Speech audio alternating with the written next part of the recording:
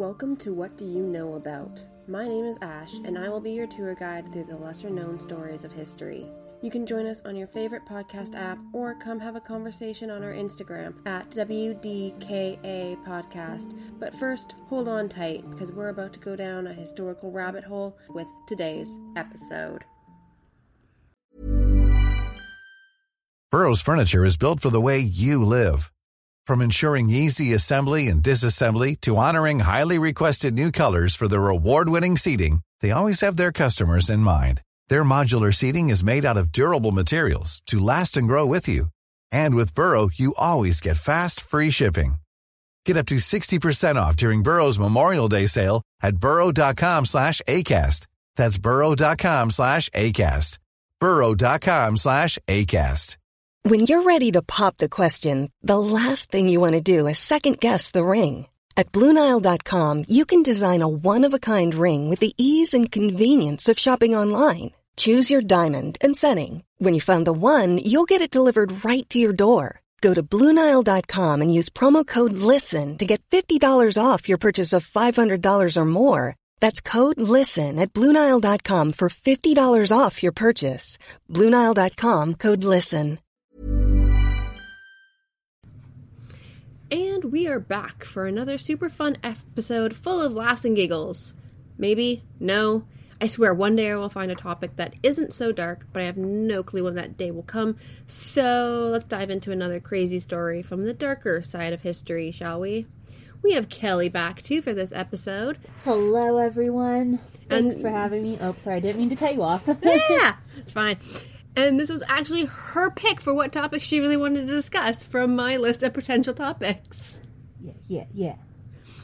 So today we time travel back to the 1930s and 40s for a bit of Nazi history.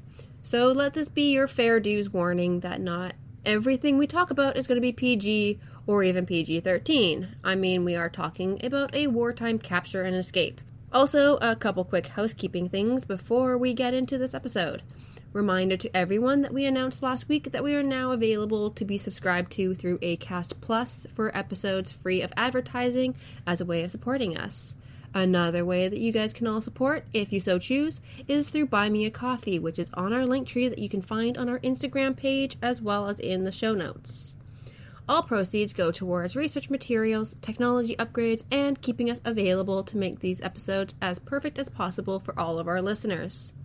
If you can't afford to subscribe or donate, the easiest way to support us is still to make sure that you follow, download, like, rate, share, and review on whatever podcast platform you are using. It helps the algorithm to put us at the top of the lists so even more people can find us. Apple Podcasts is probably one of the biggest platforms, so even if you aren't listening to us through there, if you're able to, we'd love if you could rate and review on there as well. Now that that is all shared, Kelly, what do you know about Gertrude Sanford Legendre? Absolutely nothing. I did not do any homework before I came into this today. Well, I didn't even give you any homework to do, so that's a good thing that you didn't just, all of a sudden know who we were talking about. Everything. It's okay. I've been doing the same thing with Kat, that lately I won't even tell her what we're doing, and then it's just a complete surprise as soon as we're on the actual recording. And she's like, wait, what? Surprise! I was not prepared for this. Alright, so our new friend Gertrude was born in 1902 to John and Ethel Sanford. John was a member of the House of Representatives for New York, and her grandparents on his side also served in the House, as well as were the owners of a carpet company that did extremely well financially. Her maternal grandparents, also Sanfords, founded Sanford, Florida. Like, as in the state? As in, the city in the state, yeah. That's impressive. Yeah. You founded a city. Yeah. They were probably slave owners. Throwback to last week. There is a throwback to last week. So, Gertrude's parents were second cousins, with their grandfathers being brothers. Yeah, there's inbreeding happening. Okay. It's not even Alabama. No, it's not. Gertrude was the youngest of 3 children, where the 3 of them are actually said to be the inspiration for the play and subsequent film Holiday. Her older brother, Stephen, was an accomplished polo player known around the world as Laddie. Gertrude always went by the name Gertie, which I will be using from now on in her honor. Growing up, Gertie was an avid hunter. She went big game hunting for the first time in her teens, and then continued on to join some of the hunting expeditions around the world.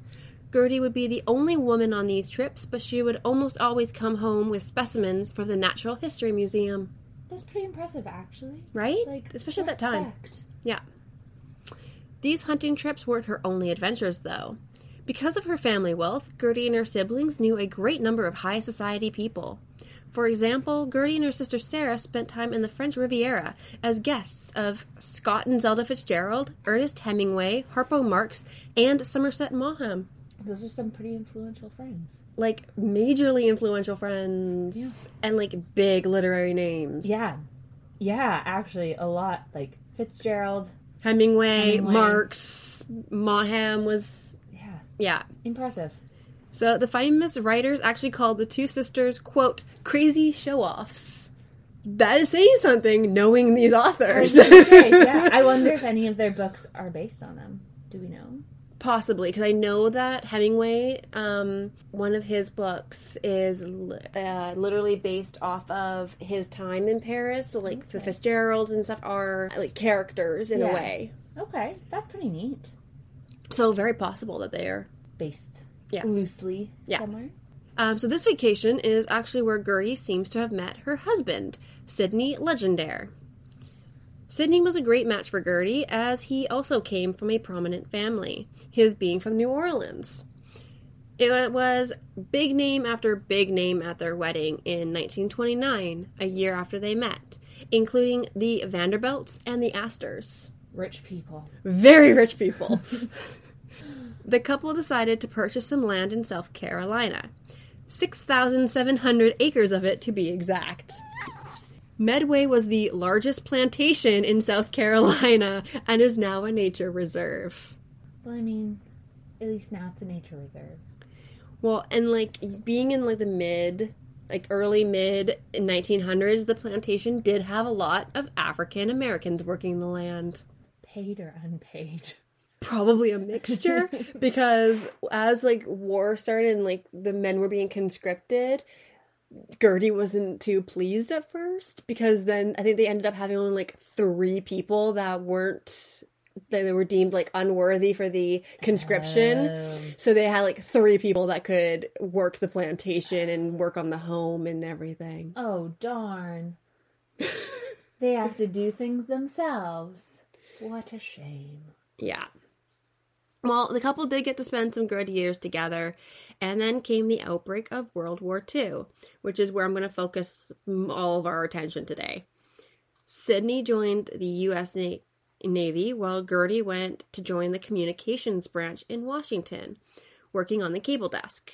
This part of the U.S. war effort was known as the Office of Strategic Services, or the OSS, and later evolved into the CIA.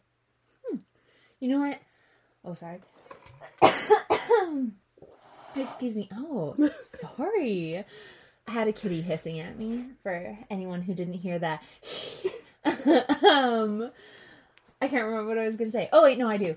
I'm impressed that she just didn't, like, stay home and just be a housewife, that she actually went and contributed to everything that was going on. So I'm liking this lady quite a bit, minus her, slave ownership. Well, in theory, slave ownership. But she seems pretty neat so far. Well, I mean, like, she's, like, looking at her personality, I'm not surprised at all that she went off to the war effort, because she was very much like, I want to be in on action. I was going to say, she did, even with the hunting, maybe a little bit ahead of her time in women's rights. Yeah, like, she didn't seem like I'm just going to focus on, like, all the socialite stuff. Mm-hmm. That she was very much like, okay, I want to be a socialite, but I also want to get down and dirty with the guys. Yeah. Had her fingers in everybody's pie. Mm-hmm.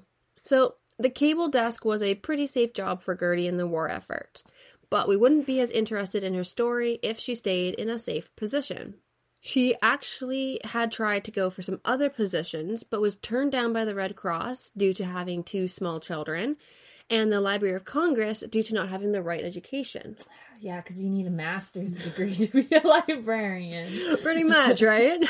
In a 3-page resume, Gertie noted all of the countries she'd traveled to, her hunting experience, including her skill with rifles and shotguns, her health status, her fluent French, and her outdoor photography skills. She sent this resume to a friend of hers who used to be the president of the Natural History Museum that she assisted in the collection of specimens for. He was able to find her the spy organization that was part of the OSS Secret Intelligence Branch. One issue arose in the background check, and that was the fact that Gertie's sister married an Italian who had been close to Mussolini. Oh, the plot thickens.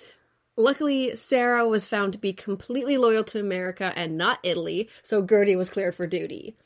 Nice. That I guess I didn't care, like, if the husband was pro-American or not. They just cared if, like, her relative was pro-American or not. I mean, I'm sure they know what they're doing, right? Maybe. Hopefully. So, Gertie's salary would be $150 a month, which was pretty much nothing to Gertie in her bank account. I was going to say, wow, that's less than anything that anybody makes now. And I think at that time, you were probably like, woohoo, $150 a month, especially as a woman. I guess maybe, yeah, you're right. It just seems so foreign, that number. But also, yeah, to her, she was like, this is nothing. Yeah, like to her at that time she was nothing, but then to everybody else is probably like, woohoo, we're getting paid. Yes. Yeah, that is true. In August of 1942, Gertie and Sydney were separated, as Sydney left for Hawaii with the Navy. A letter from Sydney shows the real true love that they had with each other. The last day with you seemed so extraordinary. We talked about the war and other things when we both knew that all we really wanted to say was how much we loved one another and how we dreaded the parting. But I knew if I once let myself go, and did, I would remain in tears for the rest of the day. I thought you were wonderful to be able to wave to me as I entered the plane and to wish me good luck. My throat was so choked and my eyes so full of tears that I could not say anything and only waved and then plunged into the plane. Does he know that she's about to be a spy? I think he knows, like, as to, like, what her job is going, like, kind of, like, what her job is going to be. Because, like, at this point, she wasn't really a spy. She was working on the desk. Okay. So she is, in his mind, still safe. Everything is good. Yeah. And it's just two lovers being ripped apart because of war. Pretty much. Classic story. Yeah. So, Gertie loved her job at first, especially as she got to see most of the communication coming through, and she got to engage in the social life of wartime Washington, sitting next to, like, the Rockefellers almost every night. Social climb. Well, but she did say that she was, with, like, John Rockefeller Jr., she did make a comment, apparently, that he was just, not that good looking, and that she didn't really want to sit next to him, but his parents were good company. Oh, gosh. This woman seems... Why is she not better known? She seems like she should be a legend. Well, her last name now is technically Legendre. That's fair. So she is a legend. However, the glitz and glamour of the work started to fade for Gertie. Even as she was commended for her excellent work and made head of the cable desk within a few months. Which she got a bit of a pay raise. So I think she was making, like, just over $200 a month. But still nothing for her. That's her tip money. Yeah. Gertie did everything that she could to get transferred to Hawaii, where she'd be closer to Sydney. But most women were refused in their bids to go, like, overseas, like, because they considered Hawaii basically overseas. Because it was closer to, like, more of, like, a war front, since that's where the Japanese bombed them. Sadly, she couldn't sweet-talk her way to Hawaii, so she switched tactics and tried for pretty much any position she could get overseas. Just anywhere overseas? Like, she was maybe saying, like, just send me anywhere but here. Okay.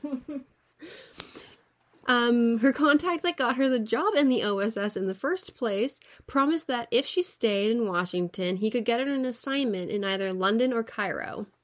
He was true to his word, and soon she was off to London to do the same job that she did in Washington. But at least she's in London now, which, I mean, at the time probably was not as fun as it is to be now. No. But dashing dudes with accents. Well, nothing about Gertie's life could be drama-free. And that includes how she talked about her travels to London. So the boat ride seemed to be fairly drama-free, as she reassured Sydney that she'd be fine since no Portuguese boats had been sunk yet. She then boarded a blacked-out British flying boat that was made to avoid the attacks from German fighter planes. Partway through the channel, the plane loses power in one of its engines, being forced to make an emergency landing with its occupants, Gertie included, being transferred to shore by the Royal Navy. I would not be okay during this. I think I would be very stressed. She seems like she would have handled it like, no big deal, guys. Like, it's just an engine failure. We're fine. Let's just have a bottle of champagne. Everything will be great. Pretty much. While her position in the OSS was boring at first, life in London during the Blitz was anything but. Gertie's walks to her temporary home was done by a very faint torch in the pitch dark, as everything was blacked out in hopes of the German Air Force missing the city. Ugh, the Blitz. That would suck to have lived through. Like, I've heard a lot and read a lot and seen a lot of, like, movies surrounding the Blitz, and it's just awful. Like, it's so sad, the amount of life lost. Well, the whole war, sad, the amount of life lost, but yeah, that would be rough. And then to, like, be like, yeah, send me anywhere. I'm okay to go to London.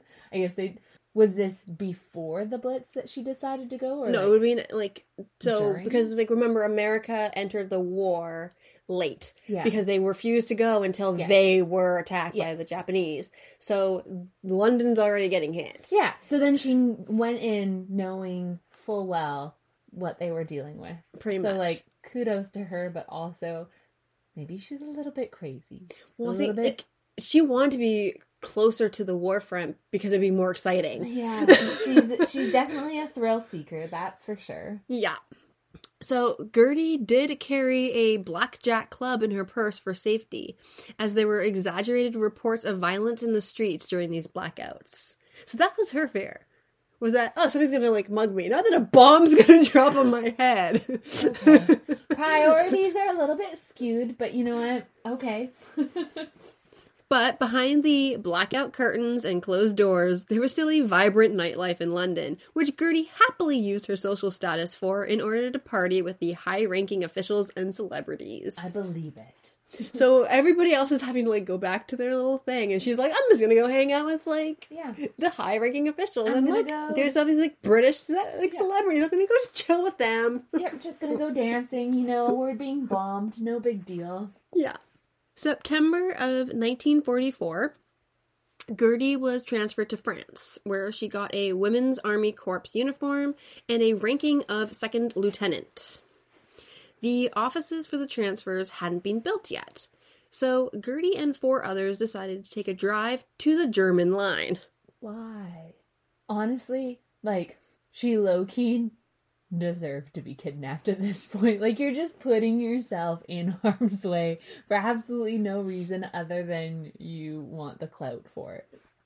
Well, some sources basically say that she went for a picnic and ended up a prisoner.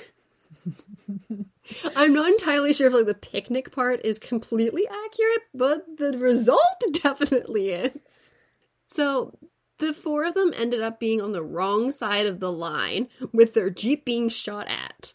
They were basically 2 options, be killed or surrender. Everything happened in the German village of Waldendorf. That is this, like, little area between Germany and France, just under Belgium on today's map. Like, I couldn't quite tell if it's France or Germany. It's almost like, looks like it's, like, nothing. When they were captured, the Americans had begun a relentless shelling of this area, oblivious to the fact that they were prisoners of war, including one of their high society women in the fray. The captors and their captives were basically stuck in their spot for now.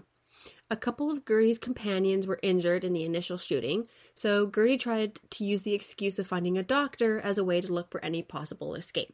It was fruitless, as the Germans had a line of soldiers up on a nearby hill who would happily have shot her if she strayed too far.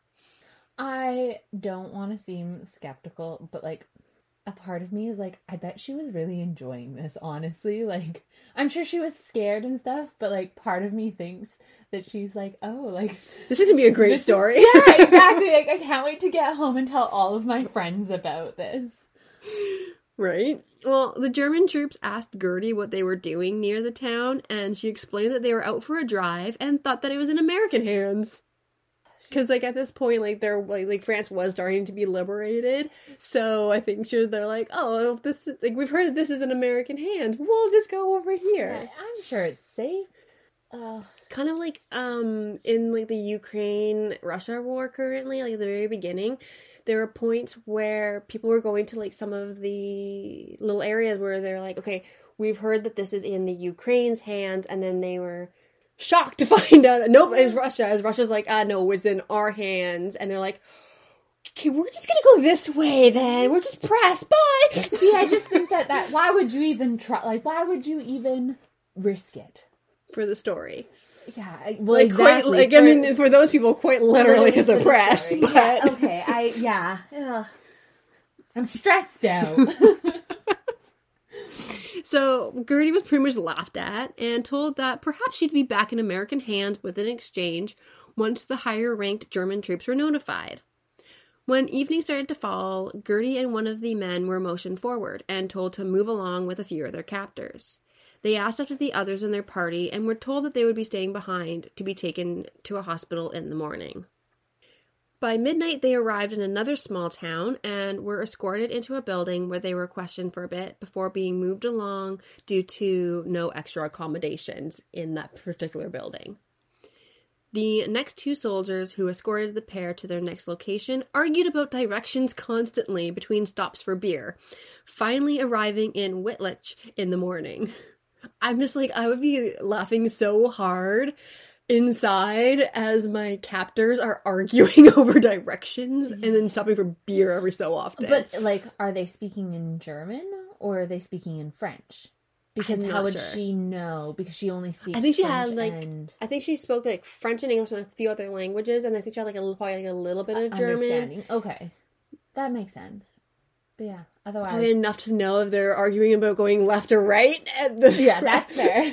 Or there's probably, like, some motions. This is like, blah, blah, blah, blah, blah. Yeah. And they're, like, at, like, a crossroads. Yeah. They're like, you guys are arguing about whether to turn left or right. Which way goes towards the Americans? I think I wouldn't want to poke the bear. Let me help you out. They have guns. They obviously don't have a problem killing people. But I also probably wouldn't have put myself in the situation that she's in either. Yeah, I think we probably would have been like, we're just gonna bunker down here. Yeah, exactly. So they spent the day there sitting on wooden benches, waiting anxiously to be moved yet again, which happened that evening as German and American planes engaged in dogfights above them. After a 15-minute stay in the bomb shelter, they were pushed into a truck and were off to the next stop. At this stop, Gertie was separated from her compatriot and given an option to stay in a bunk bed or go to the jail with the others.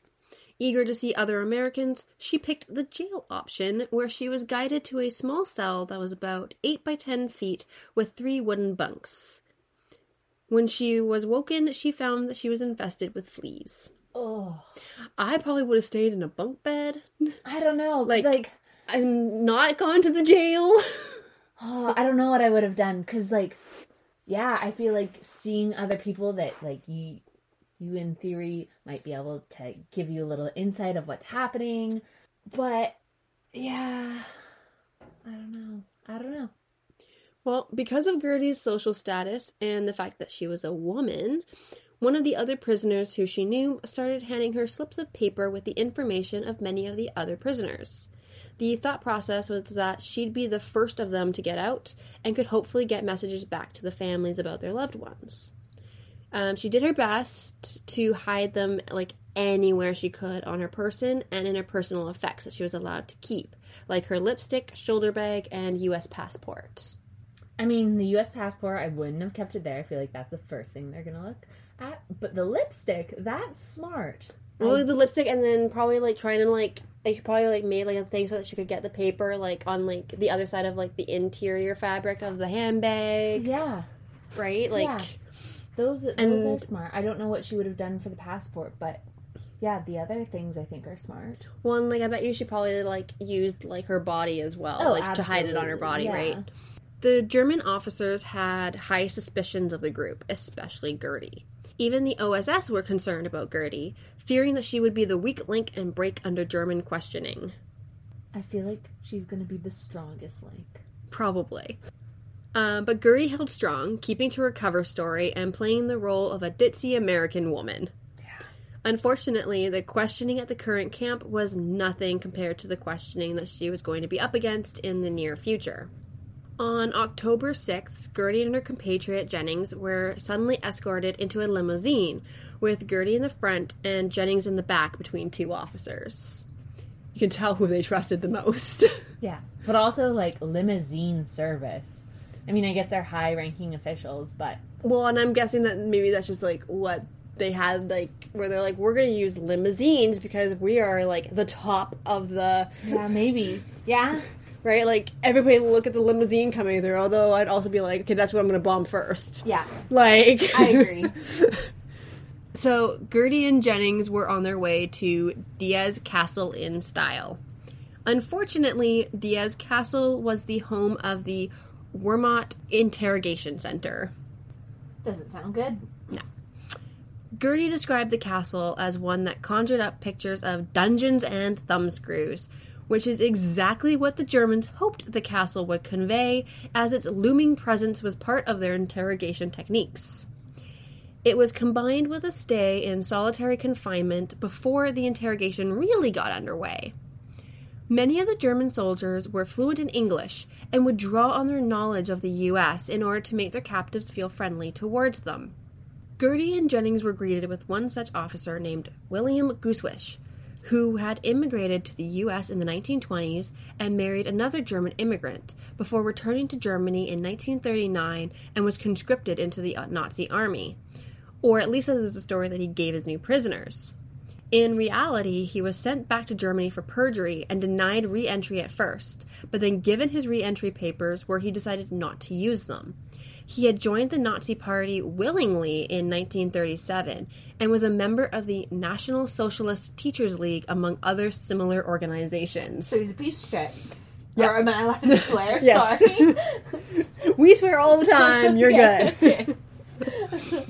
When Gertie and Jennings entered their solitary confinement cells, they were in shock. The 6x10 cells were spotlessly clean compared to their previous cells, and there was a care package waiting in each cell. The packages included cigarettes, Nescafé coffee, chocolate bars, powdered milk, lumps of sugar, and a host of other fancy foods. Which is incredible because the German, like, soldiers are like, we can barely eat. Like, we're starving. And the prisoners are like, here's some chocolates. Well, I mean, it was definitely a step up from the mush that they had been eating for the past, like, time. But it was also, like, their technique of being like, hey, look, we're being so nice to you. Give us some information. Like, we're your friends. We're not, like... Yeah. We're not going to use this information in any bad way. No, we're totally innocent. You know, the rest of the world is crazy. Yeah. Well, and, like, solitary confinement usually worked extremely well on the American prisoners, as they'd go insane in boredom over the days of absolute quiet, no matter how luxurious the care packages were. The Germans found that the Americans, especially, would talk non-stop once they were released. Honestly, I believe it, though. Like, right? I could just see... Like, oh my god, there's another human I get to talk to. Yeah. Let me tell you all about our Secret Service. Right. This is what I did. This is what I've done. These are the people who I'm friends with. Yeah. And she's got a lot of friends. So, like, honestly, if they crack her, she's got a lot to tell. Oh, yeah. She's got a lot to say. Gertie, on the other hand, spent her time retelling herself stories of her life in her head while rehearsing her cover stories that had been ingrained in her through her time in the OSS. So she was smart. She kept herself somewhat sane and continued to remind herself the story so that it basically became, like, second nature to her and, like, she would believe it. Yeah. Why didn't anyone else try that? Because they're men. That's fair. Okay, you know what? Argument solved. Okay. So Gertie was in the complete right to be worried about what was going to happen to herself and Jennings. The Germans were super suspicious of why they're in Waldendorf and pretty much certain that they were spies. This is Paige, the co-host of Giggly Squad, and I want to tell you about a company that I've been loving, Olive & June. Olive & June gives you everything that you need for a salon-quality manicure in one box. And if you break it down, it really comes out to $2 a manicure, which is absolutely insane. It's also so easy to get salon-worthy nails at home with Olive & June. The difference between how your nails used to look when you did them yourself and now with the Mani system is a complete game changer. The best thing about Olive & June, too, is it's a quick dry. Dries in about 1 minute, lasts for 5 days, and full coverage in up to 1 to 2 coats. Visit oliveandjune.com/perfectmani20 for 20% off your first system. That's oliveandjune.com/perfectmani20 for 20% off your first system. Burrow is a furniture company known for timeless design and thoughtful construction, and free shipping, and that extends to their outdoor collection. Their outdoor furniture is built to withstand the elements, featuring rust-proof stainless steel hardware, weather-ready teak, and quick-dry foam cushions. For Memorial Day, get 15% off your Burrow purchase at burrow.com/acast, and up to 25% off outdoor. That's up to 25% off outdoor furniture at burrow.com/acast. Millions of people have lost weight with personalized plans from Noom. Like Evan, who can't stand salads and still lost 50 pounds. Salads generally for most people are the easy button, right? For me, that wasn't an option. I never really was a salad guy. That's just not who I am. But Noom worked for me. Get your personalized plan today at Noom.com. Real Noom user compensated to provide their story. In 4 weeks, the typical Noom user can expect to lose 1 to 2 pounds per week. Individual results may vary. Hiring for your small business? If you're not looking for professionals on LinkedIn, you're looking in the wrong place. That's like looking for your car keys in a fish tank. LinkedIn helps you hire professionals you can't find anywhere else, even those who aren't actively searching for a new job but might be open to the perfect role. In a given month, over 70% of LinkedIn users don't even visit other leading job sites. So start looking in the right place. With LinkedIn, you can hire professionals like a professional. Post your free job on linkedin.com/people today. Those fears were not unfounded, as they had captured some OSS officers earlier in the war, with one of them coming from the Washington branch that Gertie was at before. The OSS captives had been sent to one of the concentration camps in Austria, where they were tortured, stripped naked, and then shot with no warnings, their bodies being burnt in the Mauthausen ovens. Gertie and Jennings were at risk of something similar happening to themselves. Did they know this, though? Were they don't unaware? Know if they knew it or not. Because I feel like she probably didn't know. Well, and like a lot of people say that, like, oh, nobody knew anything that was happening. Like, there was a lack of communication. So I don't know what the Americans knew, because the British, they knew what was happening, but then they hid. They hid the fact that they knew, because they weren't going to do anything about it, because then they were at risk. I was going to say it was playing the long game for the British, which then the Americans swooped in and they're like, we saved the day, and the British were like, actually, we did, but that's a different story. Well, and like the British were also like, oh shit, like if our country knew that we knew anything, that we didn't do anything, we'd be in shit. So we're just going to pretend that we knew nothing and not let it out that we knew anything about. Well, I mean, it's the whole, is it the imitation game? Is that? Oh, kind of, yeah. Is that with the code that they cracked, and then they like actually knew like all of the attacks that the Germans were going to do, but they couldn't say anything because they weren't ready. Like there's a whole thing. Yeah, I think so. But, yeah. So 4 days into her stay in solitary, Gertie was suddenly taken to Gushwish's office in the night. While taking a drag of his cigarette and flipping through a notebook, he told her that there was no point in lying to him. That he had questions and she'd answer them honestly if she didn't want to have been put through like the usual methods of getting to the truth. Like, torture. Like, well, I could torture you, ma'am. I think that I, as a kidnapped person, would crack so easily under pressure they'd be like, tell me what you know. And I'd be like, here are all the things that I know. I would not be good. Yeah, but then you're going to die quicker. Yeah, but I think I would want to. Like, I wouldn't want to go through the torture and stuff. I would rather just be shot and killed than... I don't know. If it seemed like there was, like, maybe a chance. But the minute pain started, I'd be like, no, thank you. I will tell you everything you want to know. So, to any of, like, our special intelligence listening... don't hire Kelly. Do not hire me. I'm not good at secrets. So, for 2.5 hours, Gertie smoothly answered his questions, coming up with fake American-sounding names instantly when asked about the people in her office, and somehow kept them straight if questions would round back to these fake people. Yeah, see, I'm not. I'm like, how? I would say one name, and then later on be like, wait, shit, what was the name I said? Oh my god! But maybe that's, like, because she was a socialite, and so that kind of bluffing and...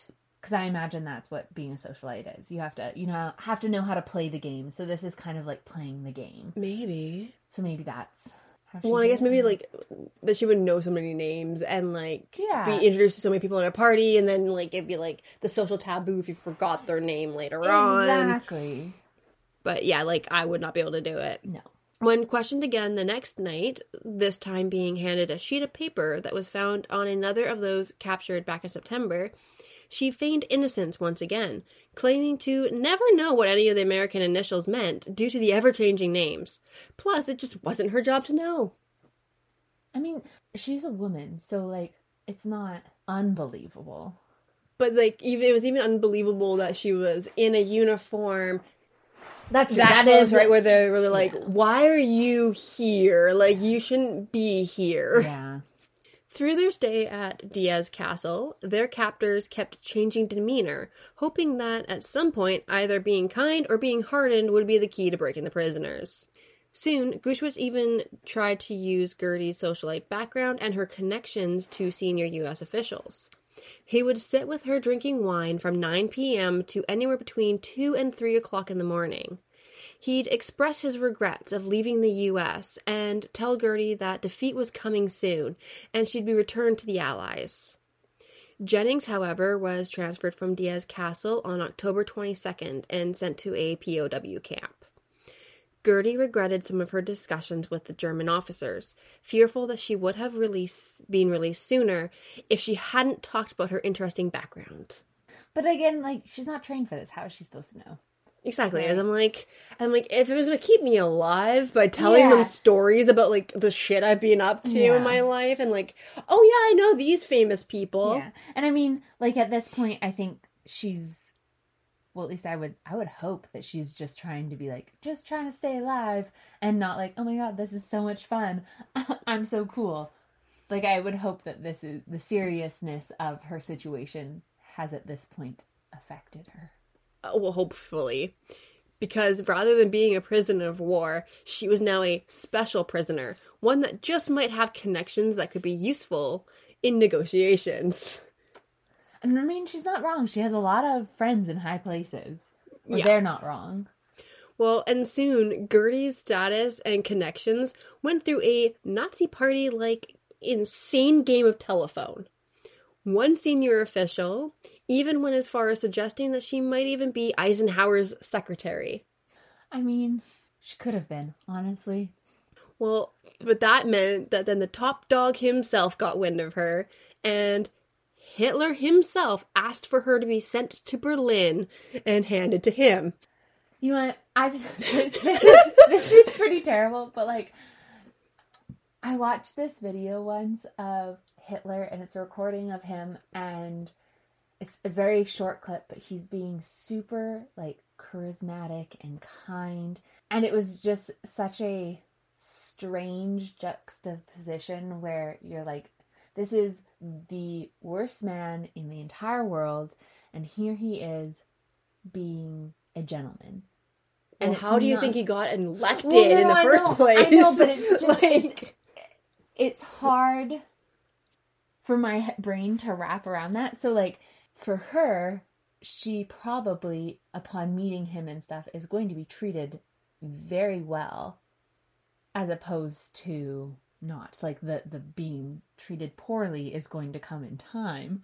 But, he knows how to play the game, too. He is also a socialite, in a way, so. Well, Gertie was not told about the new plan for her. Oh, it's a surprise! Instead, she loves surprises! Instead, she was told that she'd be going to Frankfurt, then Berlin, and then perhaps after that she'd be taken to Sweden in order to be returned to her own people.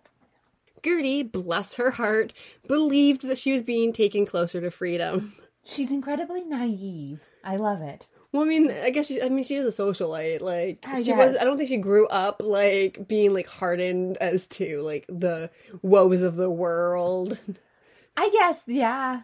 But, and I guess it's because we're hindsight looking at this, but, like, good God, lady. Like, you're in the hands of the fucking Germans. They ain't sending you to freedom. Yeah, like... They've got other plans.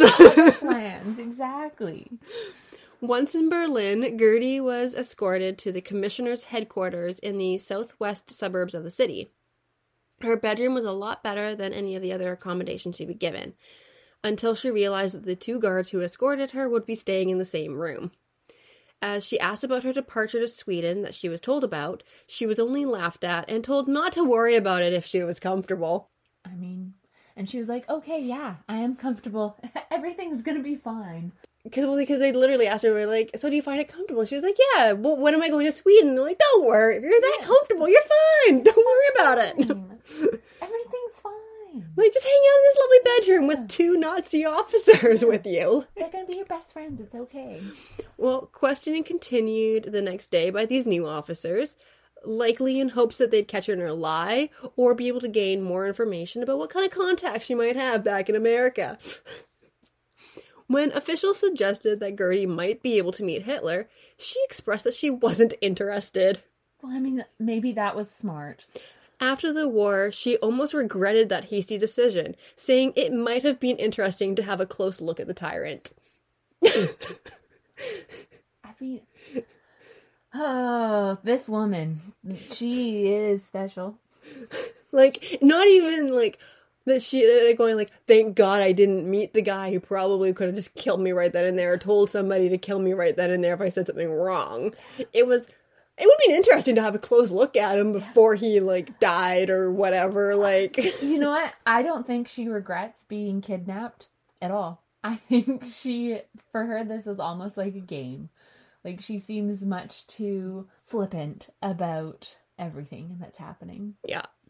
As Christmas came and went, Gertie continually asked the officers around her about when she was to depart for Sweden. One of the officers answered her by saying that her side hadn't even asked about her, and she retorted that they might not even know that she was alive. Which is totally fair. That is fair, yeah. Like, she was not wrong. She was given permission to write to a U.S. ambassador, but she never knew if it got through. None of her letters to her husband ever arrived at their destination, and his never got to her either. Which makes kind of sense. Like, they weren't going to let her send out shit. Yeah. Like, they would tell her that she could, but... Yeah. It was proposed by one of the guards that Gertie should be sent to Legendre, one of the women and children concentration camps in Czechoslovakia. Luckily for her, the SS had other plans. Instead of being sent to her ultimate death, Gertie was taken to the Rhine Hotel Dresden, one of Hitler's favorite places to stay before the war, to be housed with the other special and honored prisoners of the Reich. Most of the other prisoners were French, and she was bombarded with questions about the state of France as soon as they were able to. Oh, dear. But, like, the Nazis had, like, a variety of, like, fancy hotels and castles and different places where they would house, like, their most special guests. Yeah, right?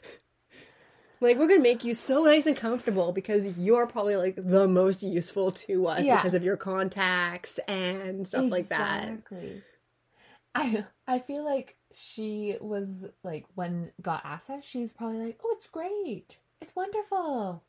You guys are doing so well there. Like, she just seems so naive.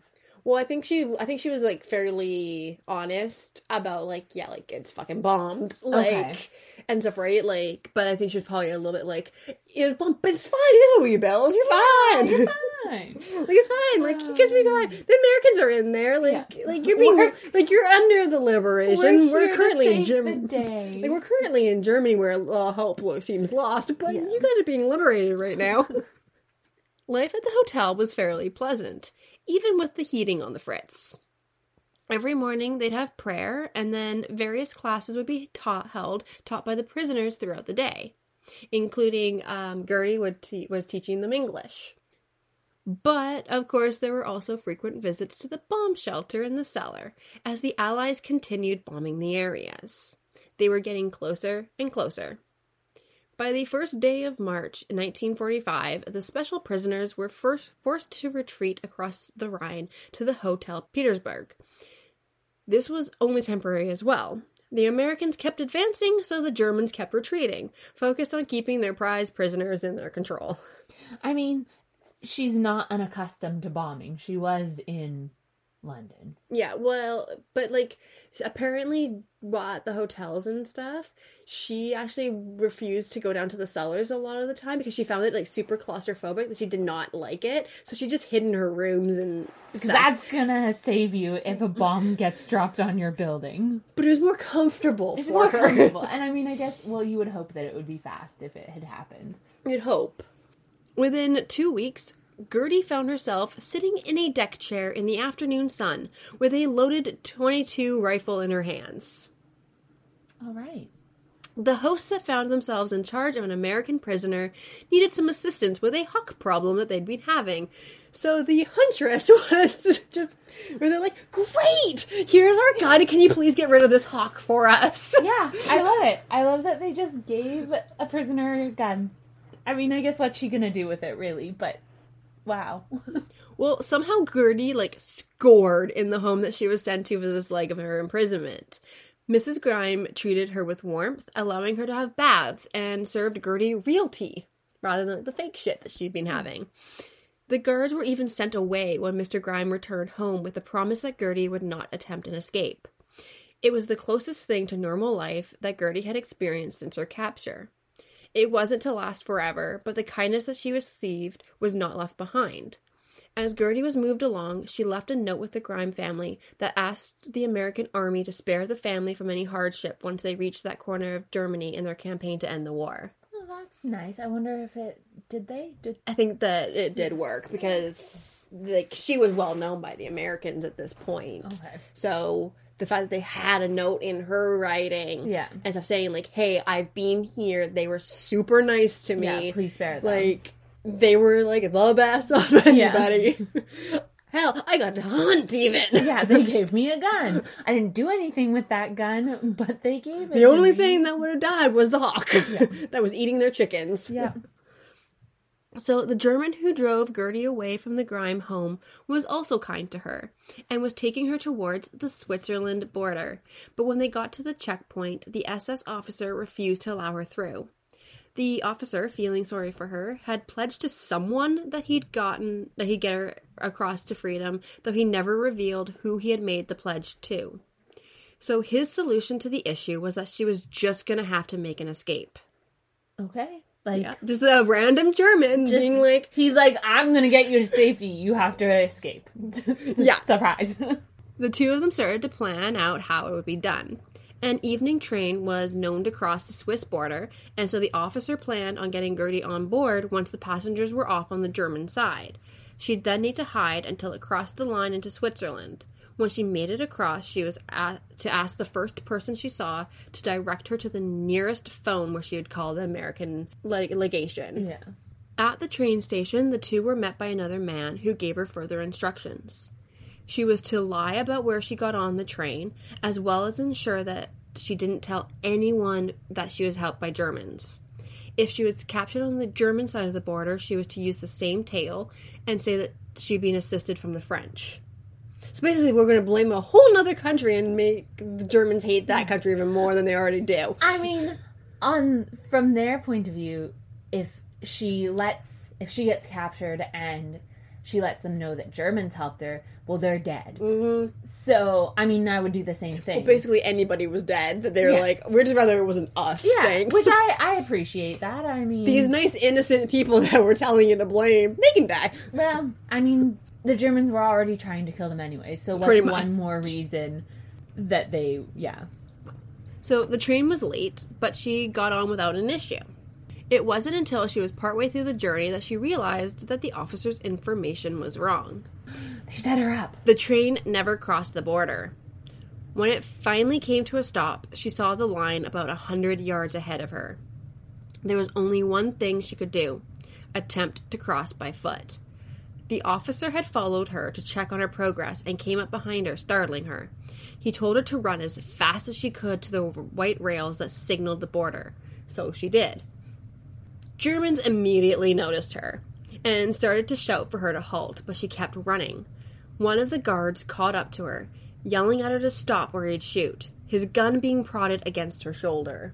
Like, he was that close. She's not very fast.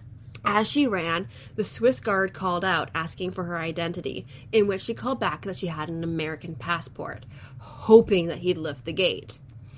For some reason, the German guard right beside her never pulled the trigger, and she dove across the Swiss border at 9:30 p.m. with the Germans still screaming at her from their side of the gate. Was he on her side? Maybe he was one of those Germans where he's like, he's just tired, he doesn't want to kill anyone anymore. Well, so there's, like, the questions are, was he also part of this plan? Mm-hmm. As well as... was it that he just didn't have the heart to shoot a woman? Yeah. Yeah, both of those things could have been possible. Right? So, and also it's like closer to the end of the war that he might have been like, there's no fucking hope. I'll make it look like I'm doing something. Yeah. But like there's like, we have no hope. Yeah. Like, he might be one of those few German soldiers that was actually like, we are in deep shit right now. Also, I'm just imagining that she wasn't like, so he runs up behind her, puts his gun against her shoulder, and she's just, like, running, and he's running with his gun on her shoulder, and then she's like, I'm gonna jump, and then jumps across the border. Like, that it didn't happen as fast. I like that better. I like that. The idea that he's just running with her with his gun on her shoulder. Well, Gertie still found herself in jail temporarily, as the Swiss checked to make sure that she was actually safe and not a German spy. Fair enough, yeah. Another kind family ended up taking her into their home the next day until her situation could be resolved. But this time, she was free. Word spread quickly through the Allies that an American woman in uniform made it across the Swiss border, escaping the Nazis. When she was first captured, the Germans made it well known that they had captured their first American woman, and news organizations now spread that the same woman made it across safely into neutral hands. I love it, because they're like, we captured our first American woman, and we also lost her. Like, she also escaped. First woman captured and first woman to escape. The record isn't great for that. No. So Sidney was elated when he heard the news that his wife was safe and immediately wrote to her in his happiness when he heard. It had to be a secret that it was for sure her, however, as there were still OSS officers in captivity, including Jennings. When she returned to the OSS offices, she tried to thank them for helping her to get out, but they shook their heads. They hadn't let on that they even knew her through the entire ordeal. She was too hot of a target that it wasn't safe for any of them to acknowledge her. Nevertheless, Gertie was on a plane home by April 2nd, 1945, to be with her 2 daughters once more. Oh my god, I forgot that she had kids. Yeah. So her kids basically were just living with, like, their nanny. I love that she had... Oh my god, this woman is kind of infuriating. Like, she had 2 kids, and she's like, send me abroad! And then also 2 kids, and she's like, I'm gonna go into... Well, she didn't know that she was going into enemy territory, but she's just like, I'm going on a picnic! Like, just... Oh, yeah. Yeah. She had nanny. What does she care? Well, it's not like like, she's looking after her kids younger, anyways. like I think it was her youngest daughter was like 4 when her mom came home. So how long was she fully gone for? Pretty much almost like this entire kid's life, I'd say. So, like, 4 years. Like, that's 3 to 4 years, that's probably. a long time. Like, from, like, when... Because I think... She I think departs. America entered the war in 42. Okay, yeah. And then she got home in 45. So about, like, 2.5 to, like, 3 years, probably. Yeah. So this kid... And apparently, like, when she got home, this kid was, like, freaking out. Like, who the hell is this woman? Yeah. He's like, go say hi to your mom. Your mom's home. Surprise! As far as the kid's like, wait, what? Like, you're not my mom? Yeah, right? Oh my like, gosh. I'm confused. So, Gertie went on to live a good, healthy life, passing away peacefully at the age of 97 in her Medway plantation home on March 8th, 2000. Sydney had sadly passed on the same day and month in 1948 due to a heart attack just after an expedition to India that the couple went on with S. Dillon Ripley, a well-known wildlife conservationist of the era. I love that they died on the same day. Like, not the same day, but, like... Yeah, but, like, that they kind of, like, matched each other, kind of. Like, it's... True love! It's like The Notebook, but... Right. Like, it's like the time traveler's wife slash The Notebook. Yeah. Gertie spent her life continuing to collect specimens for various museums, as well as setting up a fund that would ensure that Medway would be managed as a nature preserve for as long as possible. All in all, I like her. She just... Wow. I question a lot of the things that she did, but, like, she's a pretty cool lady, I guess. I mean, like, she got to do pretty cool stuff. She did some pretty cool stuff. She made some weird decisions to get there. Some weird decisions, but, like, overall, I mean, what a story to be able to tell. Like, what a legacy to be able to leave behind. Like, if I was her kids, I'd be like, wow, my mom was a badass. Well... Also, as, like, books were being written issues. about her, both kids, like, refused to talk about their mom. Maybe they didn't like her. Maybe they had some serious, like, trauma from all of this. Well, I mean, they were abandoned for their mom to go freaking, like, get captured by the Germans and basically become, like, Hitler's, like, personal guest. Yeah, and I guess, like, she didn't seem like she was very... hands-on? Yeah. And if I had to guess, that didn't change after she got home. Well, no, because she kept going on expeditions, like, being like, okay, yeah, bye, kids. To be rich. I mean, like, that's basically what we hear about, like, almost, like, all of the era stories, is that the parents are like, oh, yeah, I have a kid, that's nice, you go over there, you people raise them, I'll deal with them once they're coming up to society, that I can then, like, push them out into... They're there to get all the praise and take... like, what is that called when you like take credit for their accomplishments? Yeah. But then anything else, it's like tantrums, sickness, all of that, like, not my child, you take care of them. Well, basically, like, these kids, I think, were basically like, we just need to keep our family line going. Yeah, that's fair, yep. So that our family can continue to have wealth after wealth. Yes, that's true. Old money. Yeah, old money. I like it. Well, if you wanted to get Gertie's story in even more detail, you can pick up one of her own novels or one of the source books listed in the show notes. I think Gertie wrote like 3-4 books later on in her life, mainly about like hunting and shit. But I think there was at least one that was like a tell-all. Kind of like a tell-all about her time with The Hitler. Germans.